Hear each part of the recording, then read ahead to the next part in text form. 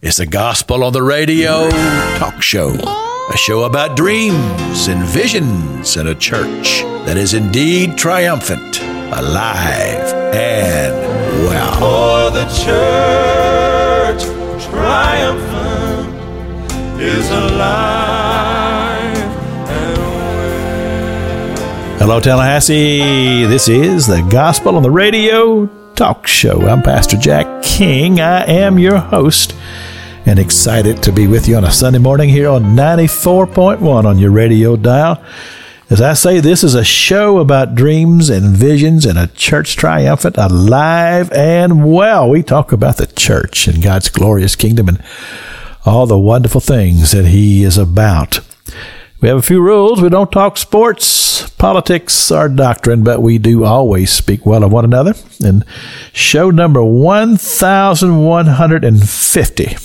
and I like guests who are repeat, people who come back and be on the show several times. And the guest I have in the studio is Mr. Kelly Burke. And 2 or 3 times, Brother Kelly, you've been on this show? Yes, sir. And we always have a good time. We do. We've known each other for 40 years at least. Maybe at least, probably, yeah. We met on the basketball court years ago, back when we were smart enough to be able to and healthy enough, right, to be able to play basketball. That was a lot of fun. Yes, sir. And of course, back in those days, you were a policeman with the Tallahassee Police Department. Yes, sir. And you've been retired for a long time, hasn't it? Since 2007. 2007. 16 years. Yeah, 16 years. And then you were assistant pastor for a while. Right. And then you went to be involved with the Billy Graham Association. Yes, sir. And now you're kind of in twixt in between. That's a good way to describe it. Yeah, a little bit. Yeah. So tell us what's going on down in your life. Well, we are, I am, not full-time involved with Billy Graham Evangelistic Association's Rapid Response Team, the chaplaincy ministry there. I still am involved, but just on a more limited basis, just family issues, health issues, different things. The travel was not necessarily something that was easy to do, right, and easy for my family either. But my biggest passion and interest in time right now is I'm back at my old Tallahassee Police Department, but I am their volunteer chaplain. Okay. And just with the realities of life and the realities of the job that they're in, I think of the scripture often that says, I have no greater joy than to know my children walk in truth. And they're not my children, right, but I care so deeply about them. I do understand them. Sure. I know the job. You were one of them. Exactly. And of course they're so good to me. They give that professional courtesy, if you will, to whether I earned it or not. So it could be debated, but to people that have gone before that. And but we had a line of duty death last year. We had one of our very respected lieutenants got sick and died last year. We've had some other critical incidents. We had an officer recently shot. Wow. And was literally at death's door. So there's a lot of opportunity just to remind them and remind ourselves that there's still a Lord on the throne, and we want to share Him. So many questions now. I've got my mind I want to go with, but let's just ask you this: how did that happen that you ended up back at the police department? Did you pursue them, or did they pursue you? Or well, I've always been. I mean, even when I was there,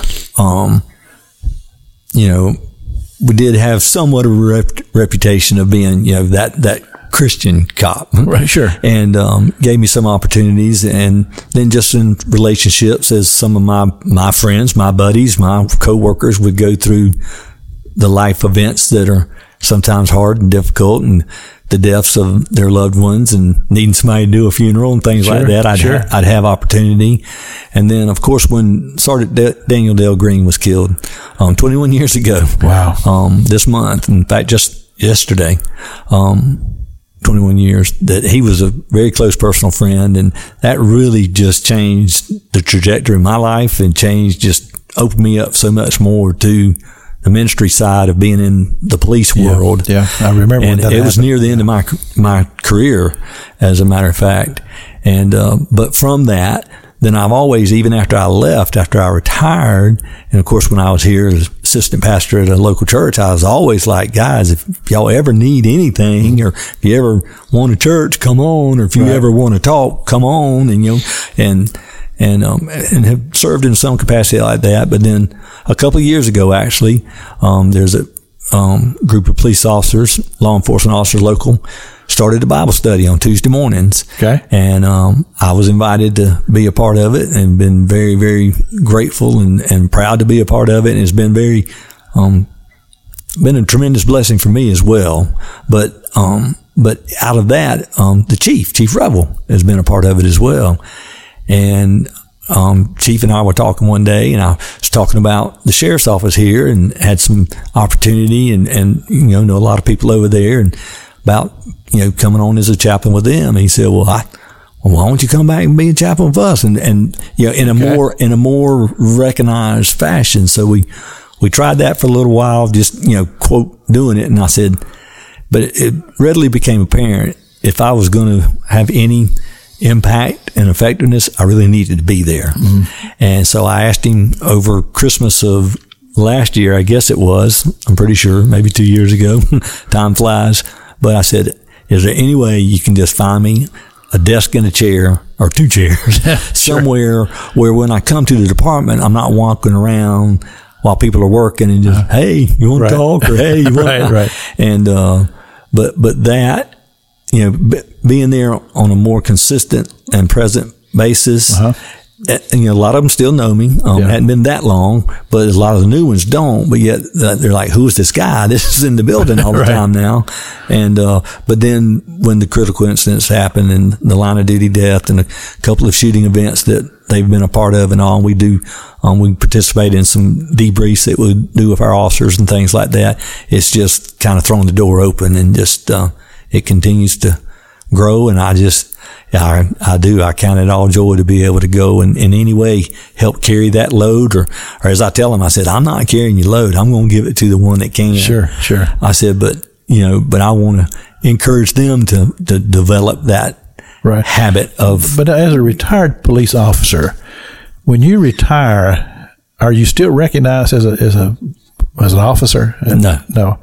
Okay. I mean, you're a retired officer, and I could have stayed on in reserve status and quote kept my credentials. In other words, my capacity to be a police officer and have that authority and that capacity to use force, do those things. But when that was a very hard decision for me to make when I left the police department and went to the church. But the Lord made it clear. Finally, I mean, we went through a little process where he finally got me to understand what he was trying to say, but I not an audible voice, but I felt my spirit. He finally told me, let it go. Just let policing go. When you're at work, I would say, I know you're a volunteer, but when you're there, what are you wearing? Just regular civilian clothes? I'm just a civilian, yes. Okay. Yes. Okay. So there's no, unless they know you, they wouldn't necessarily be able to recognize you as a chaplain with the police department. Right. Now, when we have, where I do chaplain quote duties at an official ceremony, a retirement or promotion or anything like that, I'll wear a coat and tie, or at least a sports coat or something. And I do have a couple of shirts that say, police chaplain on them. And, but most everybody just knows me now. They give me opportunity to speak to our new recruits when they come in. There's a couple of other officers up there now. We've had as many as 4 or 5, but now there's 3 of us, but the other 2 guys are they're active police officers now, but they're also chaplains. And so really? We kind of rotate those duties a little bit as well. But especially we also had an officer this year that lost his 3-year-old daughter in a drowning incident, and went to the hospital. It was on the 4th of July. A lot of the TPD family came up there, but that gives a lot of the officers, some of which still didn't know who I was or what I was all about, an opportunity to see me. Now, I knew this officer, knew his family. My family and his family have been friends and known each other for years, but but then, spoke at the funeral and things like that. It just kind of like, okay, you're the chaplain, and it's just thrown some doors open. Now, these others these are officers now who are also volunteering as chaplains. Correct. Now, were you instrumental in bringing them into that position? Or No, that's something that actually Chief Revel started when he was just a young officer at TPD. Okay. Chief Revel started our chaplaincy program back when I was there as an officer. So that predated what you're doing now. Sir. Oh, yes, sir. Well, it's good to know this. As far as just a Mr. Public here, I'm just a part of the citizens, but it's good to know that this type of thing is happening there in our police department, because we understand that you people who do these jobs, this is tough duty now. Well, I don't want to chase a rabbit, but I will say that in 2020, of course, with COVID and everything, but also the summer that got so bad with the anti-police defunding the police, my phone was ringing from other retirees and other friends, just like, man, I'm sick of what's happening to our law enforcement. What can we do to support them? And my only thing was pray and look for opportunities to serve them.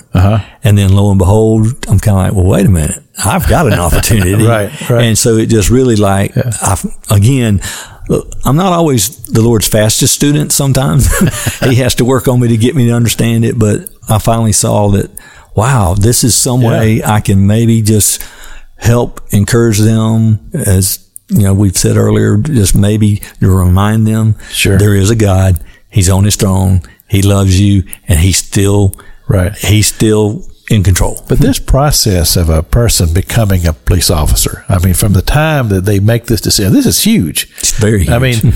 I mean, what you have to be thinking, what you're looking at, the possibility, because you're literally putting your life on the line. Every day you wake up and you're going to work, there's things you may face. Right. And how does a person come to that? But I asked that same question about the person who joins the military and knows that they're very possibly going to be in a combat situation. How do people do this? I just for myself, I joined the military, but I had no clue what I was doing. I went in the Navy. I said, I'm going to be on a ship, which I was. But I found out later, the Navy gets in harm's way too. And maybe our policemen, these young policemen, do they really know what they're getting themselves into? Yes and no. Okay. I mean, everybody knows. I mean, you can't help but know that there's inherent risk in the job of a police officer. But I don't think anybody understands just how much until you've been there. Exactly. Yeah. And some of the peripheral risks that are involved in the job, and just the things that you see that you can't unsee, the things that you hear and smell that you can't unhear or unsmell. And then, and then just sometimes just the depravity of man, and that people, I know that was a reality check for me. When I started, I didn't realize just how sheltered a life I'd had as growing up in a Christian home and in the church and all that, and going to a Christian high school, et cetera, et cetera. But when I got on the job, I was like, oh my, people really act like this? What made you do this? What made you decide to become a policeman? Wow, that is an interesting question. My stepfather was a firefighter for the city of Tallahassee. I actually went to Florida State. Really didn't know what I was going to do, but thought I was supposed to go to school, so I went to school. I actually entertained the thought at some time of law school, but then I just got where I knew I couldn't do more school. That was not had enough of that. Oh boy, I said no. And and then I thought my stepdad, like I said, was a firefighter, but they worked one day, they're off too. So the days off, a lot of them, including him, did construction and built homes and things like that. And I said, well, that's what I'll do, make a living and all, but just something about it. And then my stepdad actually pulled me aside one time and said, because the police department was hiring. And he said, listen, I'm just telling you. He said, you're not going to get, silly rich. But he says, the city is a good employer. It's got good insurance. It's got a good retirement. And you're doing something that's noble. You're doing something that's worthwhile. And there's something to that call. I think every kid grows up, especially the young boys, maybe playing cops and robbers sometimes and being the good guy. And I think there is that sense in us sometimes that, maybe I can make a difference. And we kind of tease because a lot of us or I think most of us maybe start out like, well, the world's been waiting on me to be the police officer because now I am going to fix. And then that's one of the realities you have to deal with. A little bit of fantasy there. A little bit. Yeah. But he kind of planted that seed in me. And at first I was like, I don't think so. I mean, I'm not a massively big man or anything, and I knew that I didn't know a lot and didn't want to see a lot and didn't want to experience some things, and said, people going to fight me and spit on me and maybe shoot at me and just, I don't know. But I did a ride along with one of my friends. He's a friend, but his younger brother and I were closer, but I rode with him because he's a police officer. And then another man that was extremely big in my life, was like a second dad to me, was in my church. He was retired as a lieutenant up there. And I just went and visited with him. And it's just like that seed started just coming to fruition in my mind, in my heart. And then I put in for it, didn't get hired the first time. But by now, it was becoming a burning desire. Really? And then as I got into it, then I realized, oh no, I was called to this. Wow. This is a calling. Really? Yeah, absolutely. And how old were you at the time? I was 22 when I started. Now, you may have already told us this, but what was your degree at Florida State? Where were you studying? I'm in the business school, real estate, and finance. Okay. Well, maybe some of the things will still come. They probably have, and all the different things that you've done. I mean, you've had different careers along the way. Now, were you married when you became a policeman? No, sir. Okay. And so when you and your wife decided to get married, she knew what she was doing. I mean, she was marrying a policeman. That's correct. We've had that conversation where she's kind of told me that, if she and I would have been dating when I became a police officer, I may not have become a police officer. To which I have said, well, maybe you and I wouldn't have been dating. I mean, I don't know, but because I did, I tell you, I loved it. I didn't love everything about it, but I absolutely loved it, and I do think it's.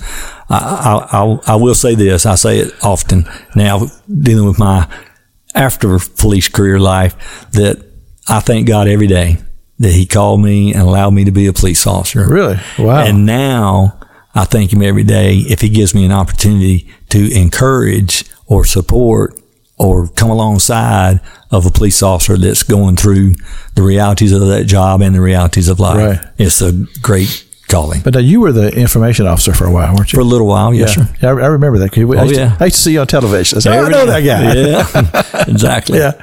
Now, what was your final rank? Captain. Captain. I retired as a captain. Wow. That's a lot of responsibility. A little bit. Yeah. Now, there are still guys there that were there when you were there. Correct. Okay. Cool. Chief Revel. Yes. Okay. So they were maybe younger, kind of coming in as you're on your way out. Right. Okay. So you decided that it's time to leave the police department. As you said, that was a hard decision to make. Correct. But you mentioned you were going to be an associate pastor. How did that come about? I mean, well, and you've hit the nail on the head right there. What happened is, I started attending this church in my last years there, and became a lot closer to the pastor, and went on one little short-term mission trip with them and different things. And the pastor again just planted that seed. You got to be careful of how people plant seeds in your heart and your mind.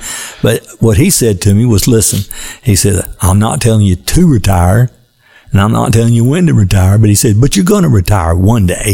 He said, when you do, I want you to come on staff here at the church. And so I started thinking about that, and then wondering, Lord, where are we going with this? Is that what you want? Well, but parallel to this, I'd have been accepted in my last year at TPD. I didn't know it was my last year yet, to go to the FBI National Academy, which only 1% of law enforcement officers ever get to go, but it is kind of that little nice little golden feather in your cap, or whatever. And I was signed up to go and was about to go. And that's when the Lord, through a series of events and all, including my wife's health and other things, my where I was in life and where my kids were, I was like, what am I doing considering going off for because it was 3 months away from home. Okay. I said, what am I doing going off for 3 months for a job? I mean, for, training that then the main thing that got me and slowed me down was when I went to sign the actual application. There was in the fine print at the bottom, it said the applicant hereby agrees to a 3-year commitment to the agency that sponsored you, because you had to be sponsored to go. And back then they said it was, worth $150,000 of training to go to this place for 3 months. And I couldn't sign it. And so the agency that would have sponsored you would have been TPD? Right. So you'd have been committed to 3 more years. Correct. And that's when you start saying, whoa, let's slow down here. Yeah, because I was measuring that but my pastor's giving me an invitation. And here's this. I said, and I don't see where they align. And so then my wife's health was the biggest thing. And I finally just realized, I said, I have no business doing this. I don't think this is what the Lord has for me. So I respectfully turned it down, and I met with the chief and told him that I was, had to turn it down. I mean, the day I was supposed to sign to go. Really? and I didn't notice it at the time, but, in hindsight, in that conversation, really when I walked out, I'm kind of like, he started talking about me retirement. I didn't say I was retiring. I just said I wasn't going to go to this thing. All right. And that's when it kind of hit me. It says, but I did kind of pull the plug on, quote, my career, if you will, as far as advancement or anything like that. And I said, And then I was like, no, I do. I need to go on out to the church and get in a little bit more full. And my dream, if you will, was that I was going to go out to the church, and that a lot of my law enforcement friends were going to come out there, and that maybe I was going to wind up being able to have a Friday night first responders service, just for people that are in the first. Because it is a culture. It is a different way of seeing life and different things. And I said, Lord, if you'd let me do that, that would be awesome. And that didn't really happen, but still, what the Lord did was exactly what I needed. Now, you could have stayed at the police department to what age? Is there any mandatory retirement age? Not mandatory, but if I left at 25 years, which is full retirement. You could stay to 30, okay, which back then would have been maxed out. In other words, if you stay any longer, you're basically you're paying them to work for you to get to work. So, but as a captain. Are you still doing patrol work and that sort of thing? No. So you're basically you're in management at this point. Absolutely. Okay. Yes, sir. I mean, the lieutenant's kind of the last level where you still are actively, and even then, the lieutenant is just the overseer. But you're in the field. But you're and captains can go, and they do go, and chiefs go too. But you really need to let the people that do it on a daily basis be the hands-on, and you're there just to provide oversight. Yeah, you're when you get up to be a captain's position, you're responsible for a lot of people and decisions that you make as far as they are concerned. But do you have as close a contact with the officers as you would have been, say, as a lieutenant or maybe a sergeant or whatever? As a captain? Yeah. Yes and no. You have to work at it. You have to work at it more, and you have to build their trust, because they sometimes want to think, oh, now you're upper echelon. You're not one of us anymore. Yeah, and, right. I understand that. But I saw my job as a captain. I literally did. I saw my job as an ambassador in two ways. Number one, I was an ambassador and had the opportunity to speak on behalf of the police department to the community, different groups. And when Dale Green was killed, I had a lot of face time, again, because of my public information time and because I spoke at his funeral.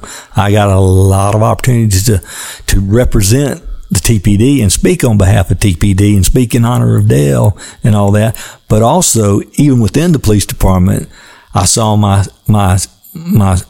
position as a captain is I'm an ambassador for the good of the department to the troops, to kind of get them to understand that there's a reason that, upper management is asking these kind of things and all. But also, I wanted to represent the rank and file officer at the command staff table with, everybody else in the room too, and say, wait a minute, here's their perspective and all, because you gotta have that communication going, and also to the community. Absolutely, because when these things happen like that, it doesn't just affect the TPD; it affects everybody. Right. I mean, when we hear about something like this, it's a hard thing just to be able to hear about it and knowing you got a family here that's just going to be suffering now. All of those realities. Absolutely. And so, and most of us don't know that much about what goes on in your world. It's all we know is we have an officer who's paid the ultimate price here. And well, it's kind of sad, but and I know it's changed somewhat, but when I was there was a little bit of truth too. There were some people, and that the police were a regular part of their lives for various and sundry reasons, as you know. But there's others that, they never called the police for anything. They never needed to. They had other ways they dealt with whatever. And the only time they saw police was when they were in the rearview mirror with the lights on. Yes, and I'm familiar with that too. And they didn't really like us then. No. So for me, and of course, a lot of my career at the police department was involved with our SWAT team, our tactical team. And, and I was very, and to be a part of that, but sometimes that, and just that, what that represents in the use of force and all that.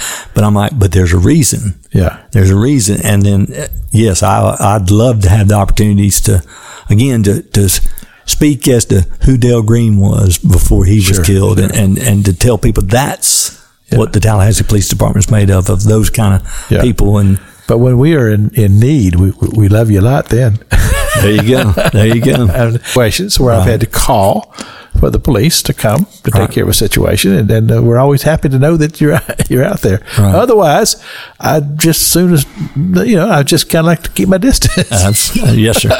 if at all possible. But the thing is that you go back to that decision that young officer made, and realizing that there's got to be something in them that says, I want to serve people. Right. And that's really the way, as I see and hear when people talk about the police department or the fire department or whatever, they say, we're here to serve.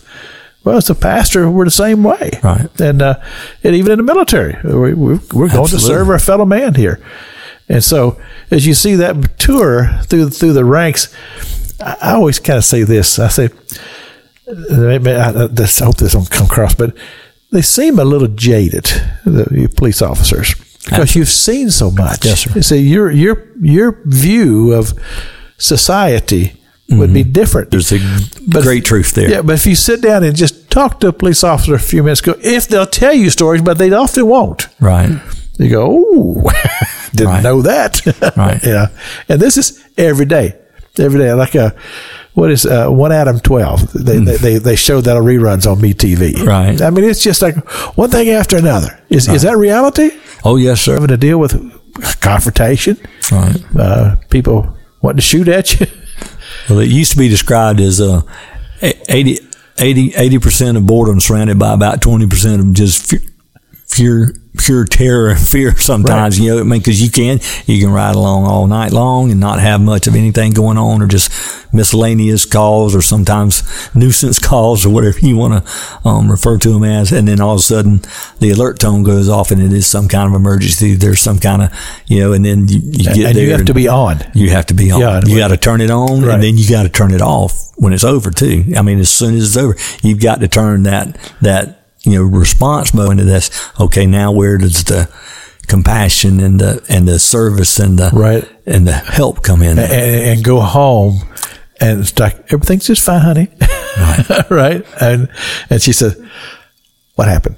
Right. Because if your wife is like my wife, she figured out, I mean, I can't hide anything from her. Right. She knows by my demeanor, by my smile or my tone, she knows something's going on here. And right. I imagine most police wives are the same way.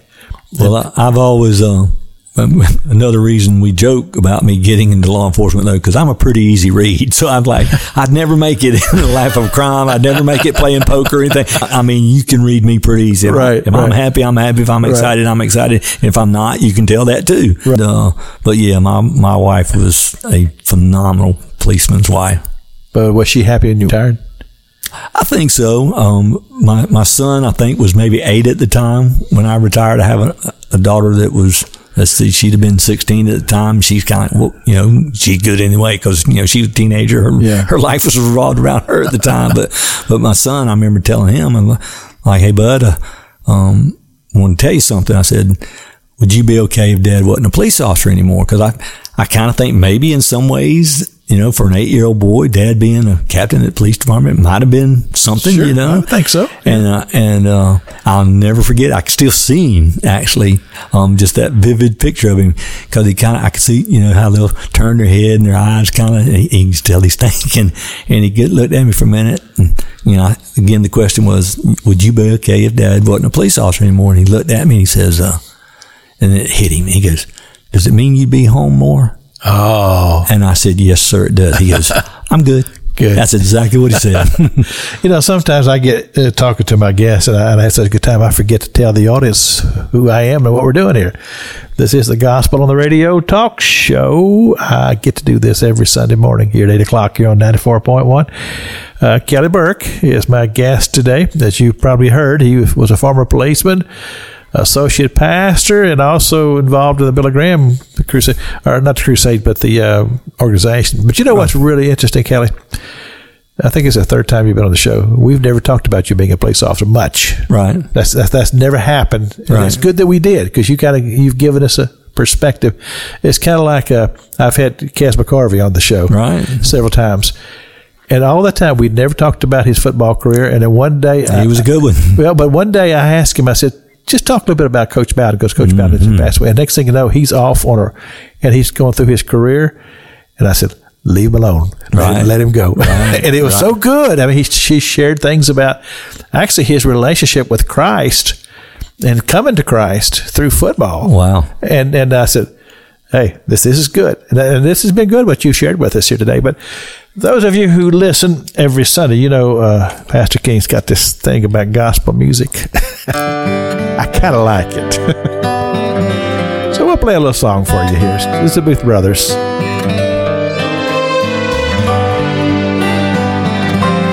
Every cry is heard. Let his love be the strength that you need.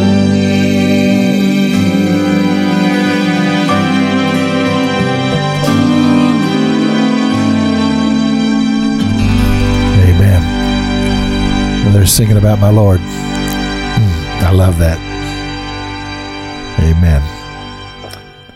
Well, this is the Gospel on the Radio talk show. Thank you for tuning in today. I hope that you join us every Sunday morning. We've been having some wonderful guests here lately, and then sometimes it's just me. Whatever it's on my heart and mind, I share it with you, and it's just a privilege of mine to be able to do the radio show. But I'm also a pastor. I pastor a church called Freedom Road Christian Ministry. We're at 720 Capitol Circle Northeast in the Crescent Park Plaza. We'd love visitors. We'd love for you and your family to come and worship with us on Sunday mornings at 11:05. You can find us on the web, frcm.us. Also, make sure you tune in every Saturday night for a full hour of the best music on the planet. That's the Southern Gospel style. We crank it up right here on 94.1 for a full hour. And then Monday through Friday, this daily broadcast where I bring the Word of God to you. And I love doing that. And an announcement. It's time to let you know once again, we'll be having our live nativity. It'll be 45 years this year. And we do it at the 526 East 8th Avenue property. That's we were here as our church for many, many years. And now we've allowed Four Oaks to come and use the property. But we still do the live nativity. And so we want you to come. It's the 15th, 16th, 14th, 15th, and 16th. 7 to 9 every evening. We have live cast and live animals, and we just tell the story. As they say, it's the greatest story that's ever been told. And Brother Kelly, I'm telling you what, when I see the children, that's right. And there's been many, many years I've been out here, because every year there's usually somebody that comes along and helps me, but it's not always the case. I mean, different people. I do a lot of it myself, and I'm out there and I'm working and I'm going, why am I doing this? And then I got to go on Friday.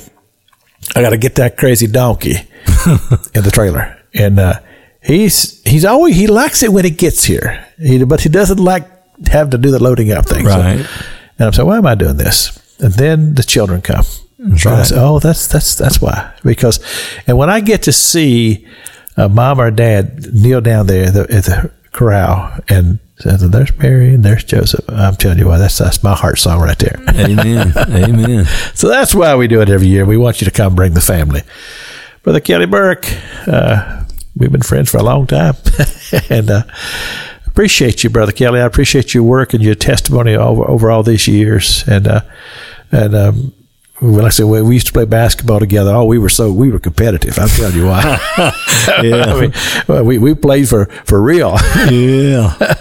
But it was fun. Not sure that testimony was so great all the time then. So I tell you what, we would play basketball, and all of us who played, I think about 4 or 5 different churches we played together, and that was so much fun. And then I started the softball in the summer, and there were people who would play softball that didn't play basketball, and that was like a totally different culture. It is. And I said, the basketball people, we understand this competition thing. We play hard against each other, but then we love each other when it's all over. It ain't always that way in softball. If you play softball, I'm sorry.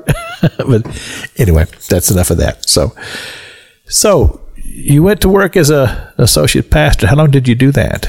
7 years. 7. Wow. Mm-hmm. Man. And then, how did the Billy Graham thing come about? What somebody call you? You met somebody? Well, actually, it was during my time as an assistant pastor that, again, my law enforcement connections, somebody had asked me, or I got an invitation that another church was hosting, not here in town, but up in Philadelphia, was hosting a critical incident stress management class on law enforcement perspectives. In other words, how to talk to people in the law enforcement culture that are going through a critical incident, et cetera. I'm like, well, I know the law enforcement culture pretty good. Right. I want to know what they got to say. And so I looked and, time and cost and all to go. And it's like, it didn't work. And so I let it go. And actually my pastor had shown it to me. He goes, hey, you might be interested. And I said, man, I would be. But he said, well, you can go if you want to. But he said, well, church ain't going to pay for it, but you can go. And it just didn't work out. Well, lo and behold, a year or two later, that same invitation comes. And I look again. I'm like, wow. But I'm still in the same boat though. How do I afford this, pull it off, all this kind of stuff? And I'm like, finally I had a light bulb moment. And I said, well, maybe I'll just, search and see what, where else might this class be offered. Uh-huh. And I don't remember. I guess it might have been Google. I don't know. This was in 2009. I knew that. So, but I looked, for critical incident stress management, law enforcement perspectives class. And the first thing that popped up was the Billy Graham Rapid Response Team, a disaster chaplaincy program. And they had their annual conference, and I didn't know they had chaplains conference. And then you went to that conference and you had, main sessions with everybody, but then they'd have breakout sessions and you'd go and you'd take these different critical incident stress management classes. So I picked up the phone because this was like in May of that year and the conference was in June. I said, hey, y'all have got this class advertised. I said, I'm very interested in coming. Is there any openings? And they said, oh no, we're booked up. And then just by, I think, the grace of God, the lady I was talking to this said, unless you want to be an audit student. And I said, well, what do you mean by that? And she goes, means you can't stay here at the Billy Graham Training Center, the Cove in Asheville, North Carolina, and you can't eat here, which, oh my, that's a one. If you've never been to the Cove, the Billy Graham Training Center in Asheville, it's a beautiful, peaceful slice of heaven on this earth, and the food is marvelous. But they said you can sit in on the classes, and you can't stay on the campus at night. You gotta leave.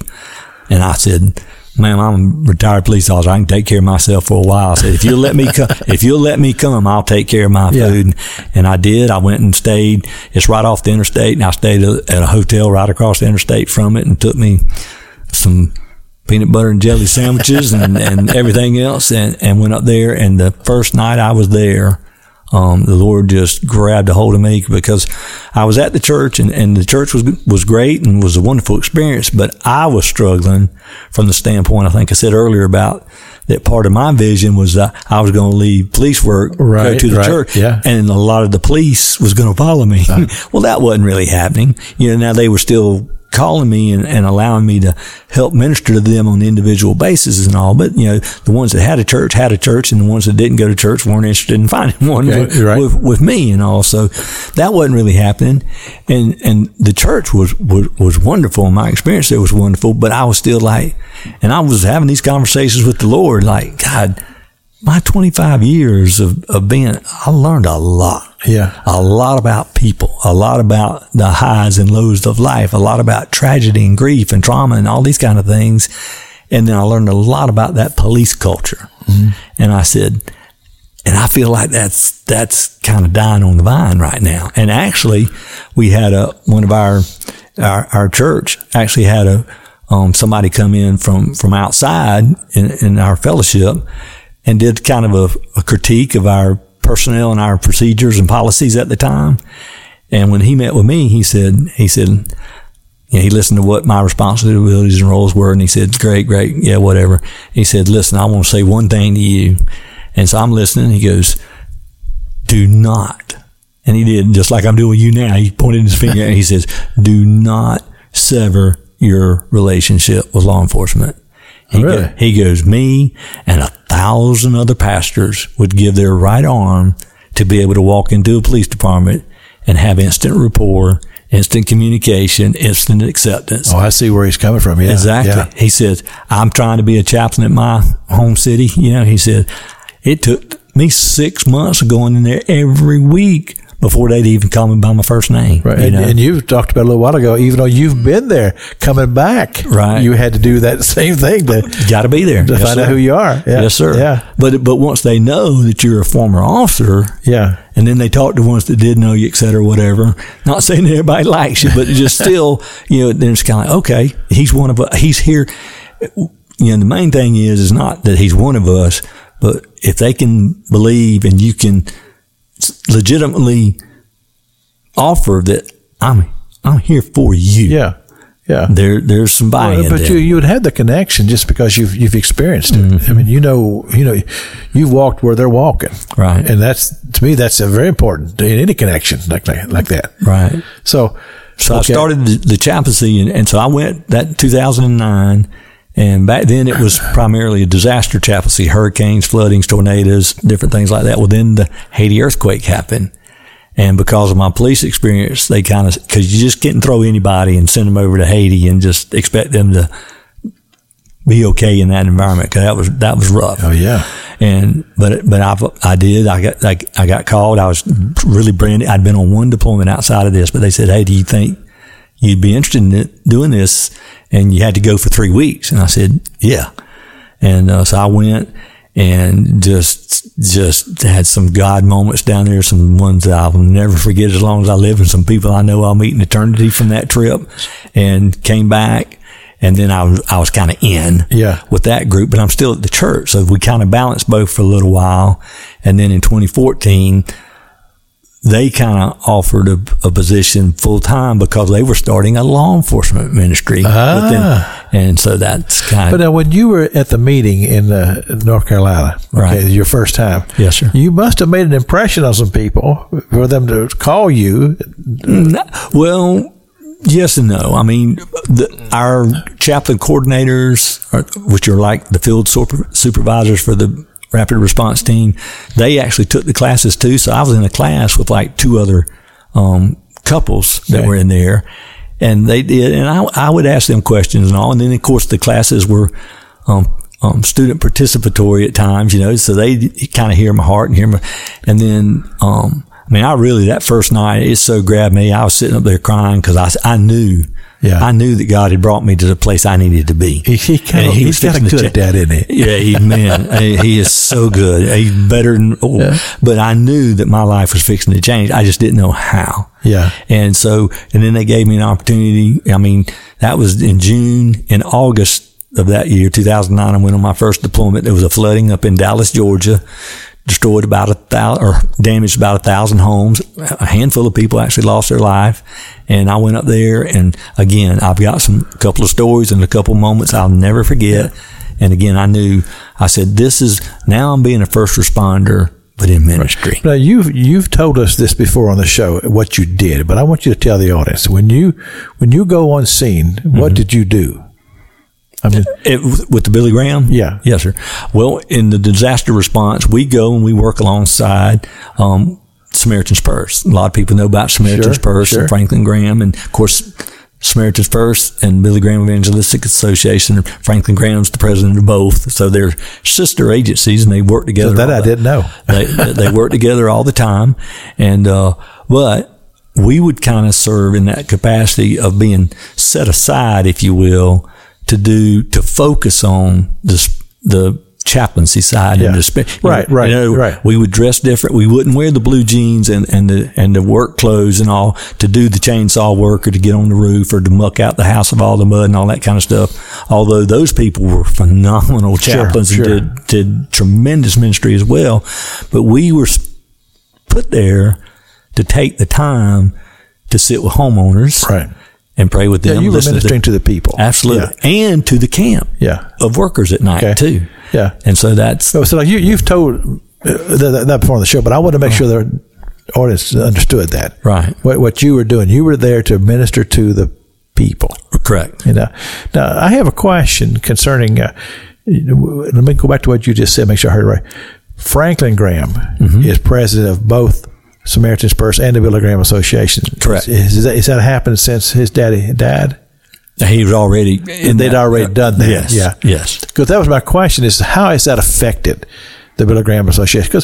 Because obviously there has to be thousands of dollars that are being donated to that organization. Is that still happening? Yes, sir. Okay. Yes, sir. And I will tell you, even tying this puzzle together again, that is my life sometimes together, that in the summer of 2020, when there was the anti-police stuff, people found out what Billy Graham was doing as far as having a ministry specifically focused on trying to minister to the law enforcement community.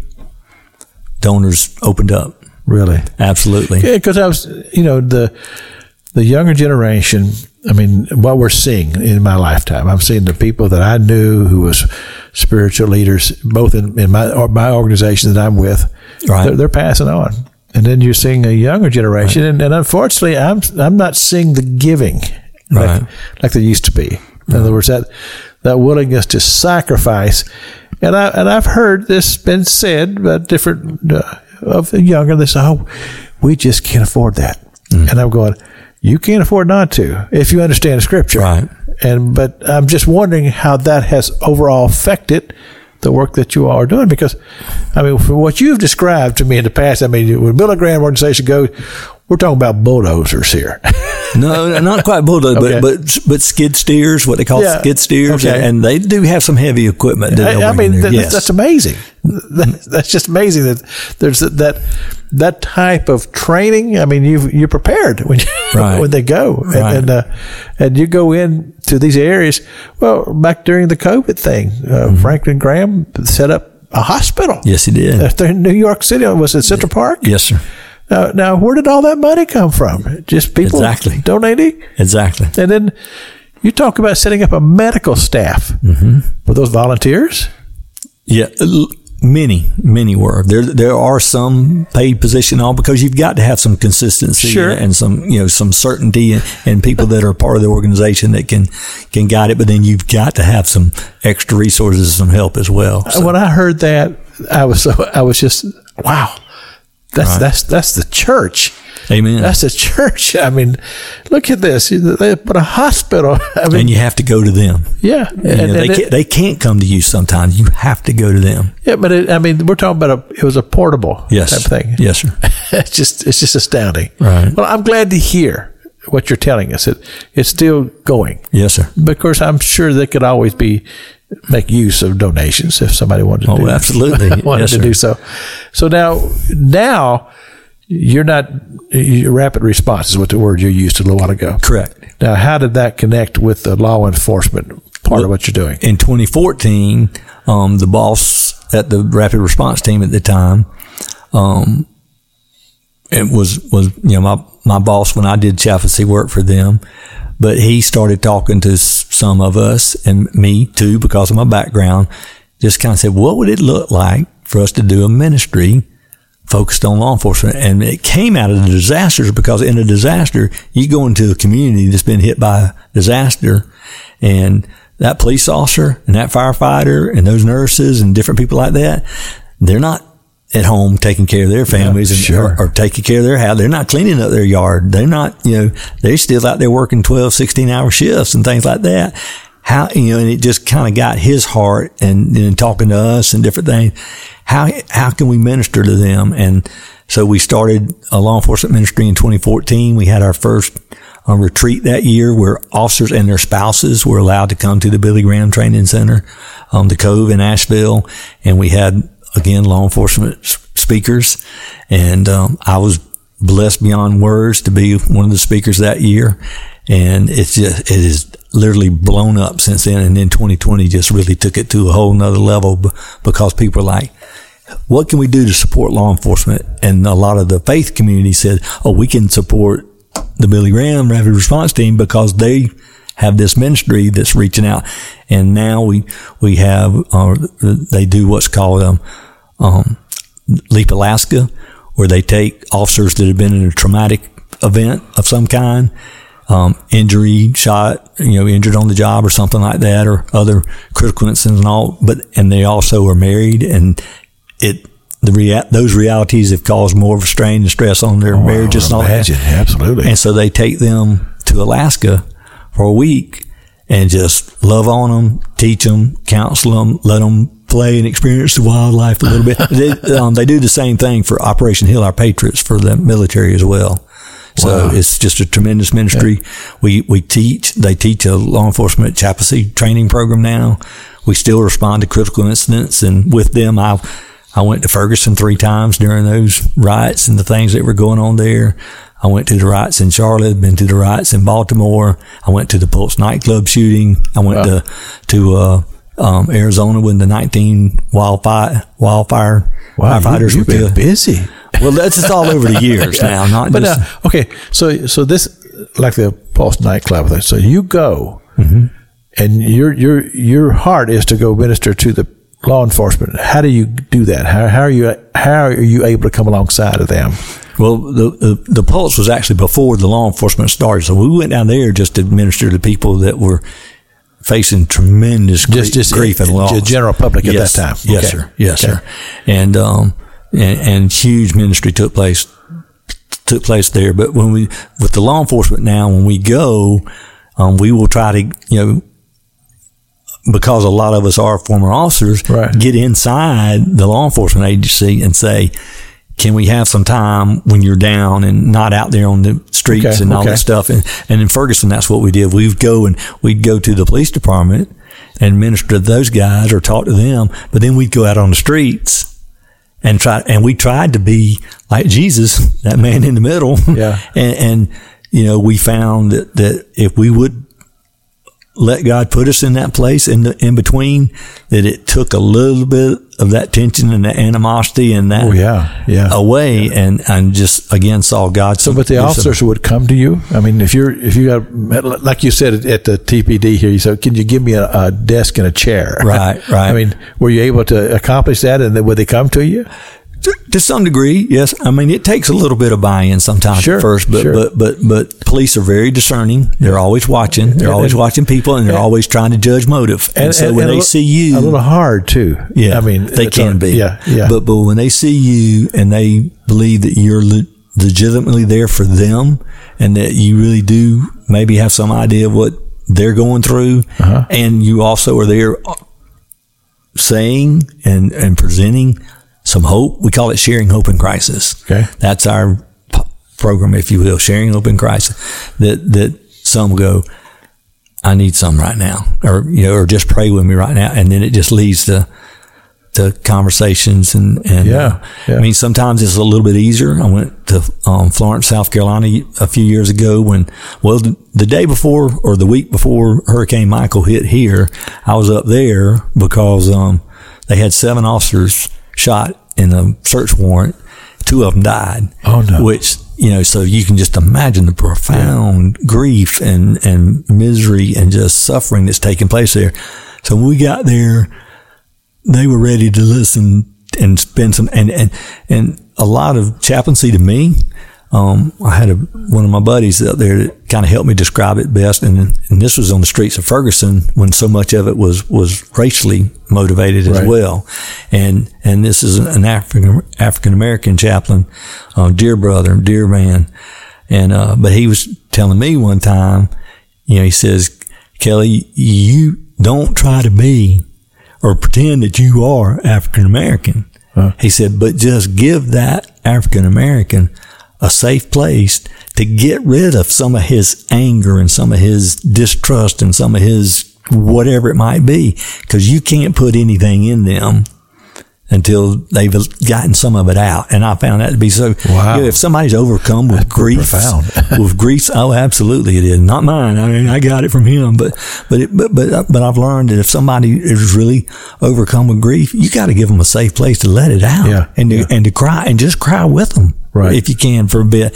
And then when they take a breath, or when they look up at you, then that Holy Spirit gives an unction and says, now speak the truth in love. And they're receptive. The thing about it is that most of us, general public, we have no idea what's happening here. That there's we've all heard of Billy Graham. We know who he is. Most people are not aware that there's an organization that is a direct link to his ministry. And the wonderful thing about it is that even today, a very direct link. Yeah, but what I'm saying is that how long has he been gone now? Is it 3-4 years? It was 2018, I believe. The name is still highly respected in this country. Yes, sir. You say that name, and it opens a lot of doors. Well, it's still on our shirts, and it's still on the placards that we put on the side of our cars or on the equipment that's there. And, we've just had them here. They've been here in Taylor County and in Valdosta with this hurricane. What amazing life, what amazing testimony. And I'm looking at my clock, Brother Kelly. I can't believe we've almost done an hour. Oh, wow. We've been here together. And, of course, we always close a broadcast out with prayer. But I appreciate you coming and just sharing your heart with us here on the Gospel on the Radio Talk Show. Father God, I just thank you, Lord, for Brother Kelly. And I pray for him. I pray for his wife and family. And Father, for all of our law enforcement officers and firefighters, people who serve for our military. Yes. And Father, we also pray for our pastors. They're on the front lines too. And Father, I pray for our churches. Lord, we do pray for America. We pray for peace. And Lord God, we pray for peace in this world. Yes. And Lord, we pray for peace in the Middle East and in Jerusalem. We pray for peace in the streets of Jerusalem and the nation of Israel. Father, we're just coming to you, and we just pray, Lord, that you would just be holy God as you are. And Father, we just give you the glory and the praise. In Jesus' name we pray. Amen. Amen. Brother Kelly Burke. And we're going to have him come back here. Maybe not so long next time. All right. Be glad to. We appreciate you coming to spend time with us.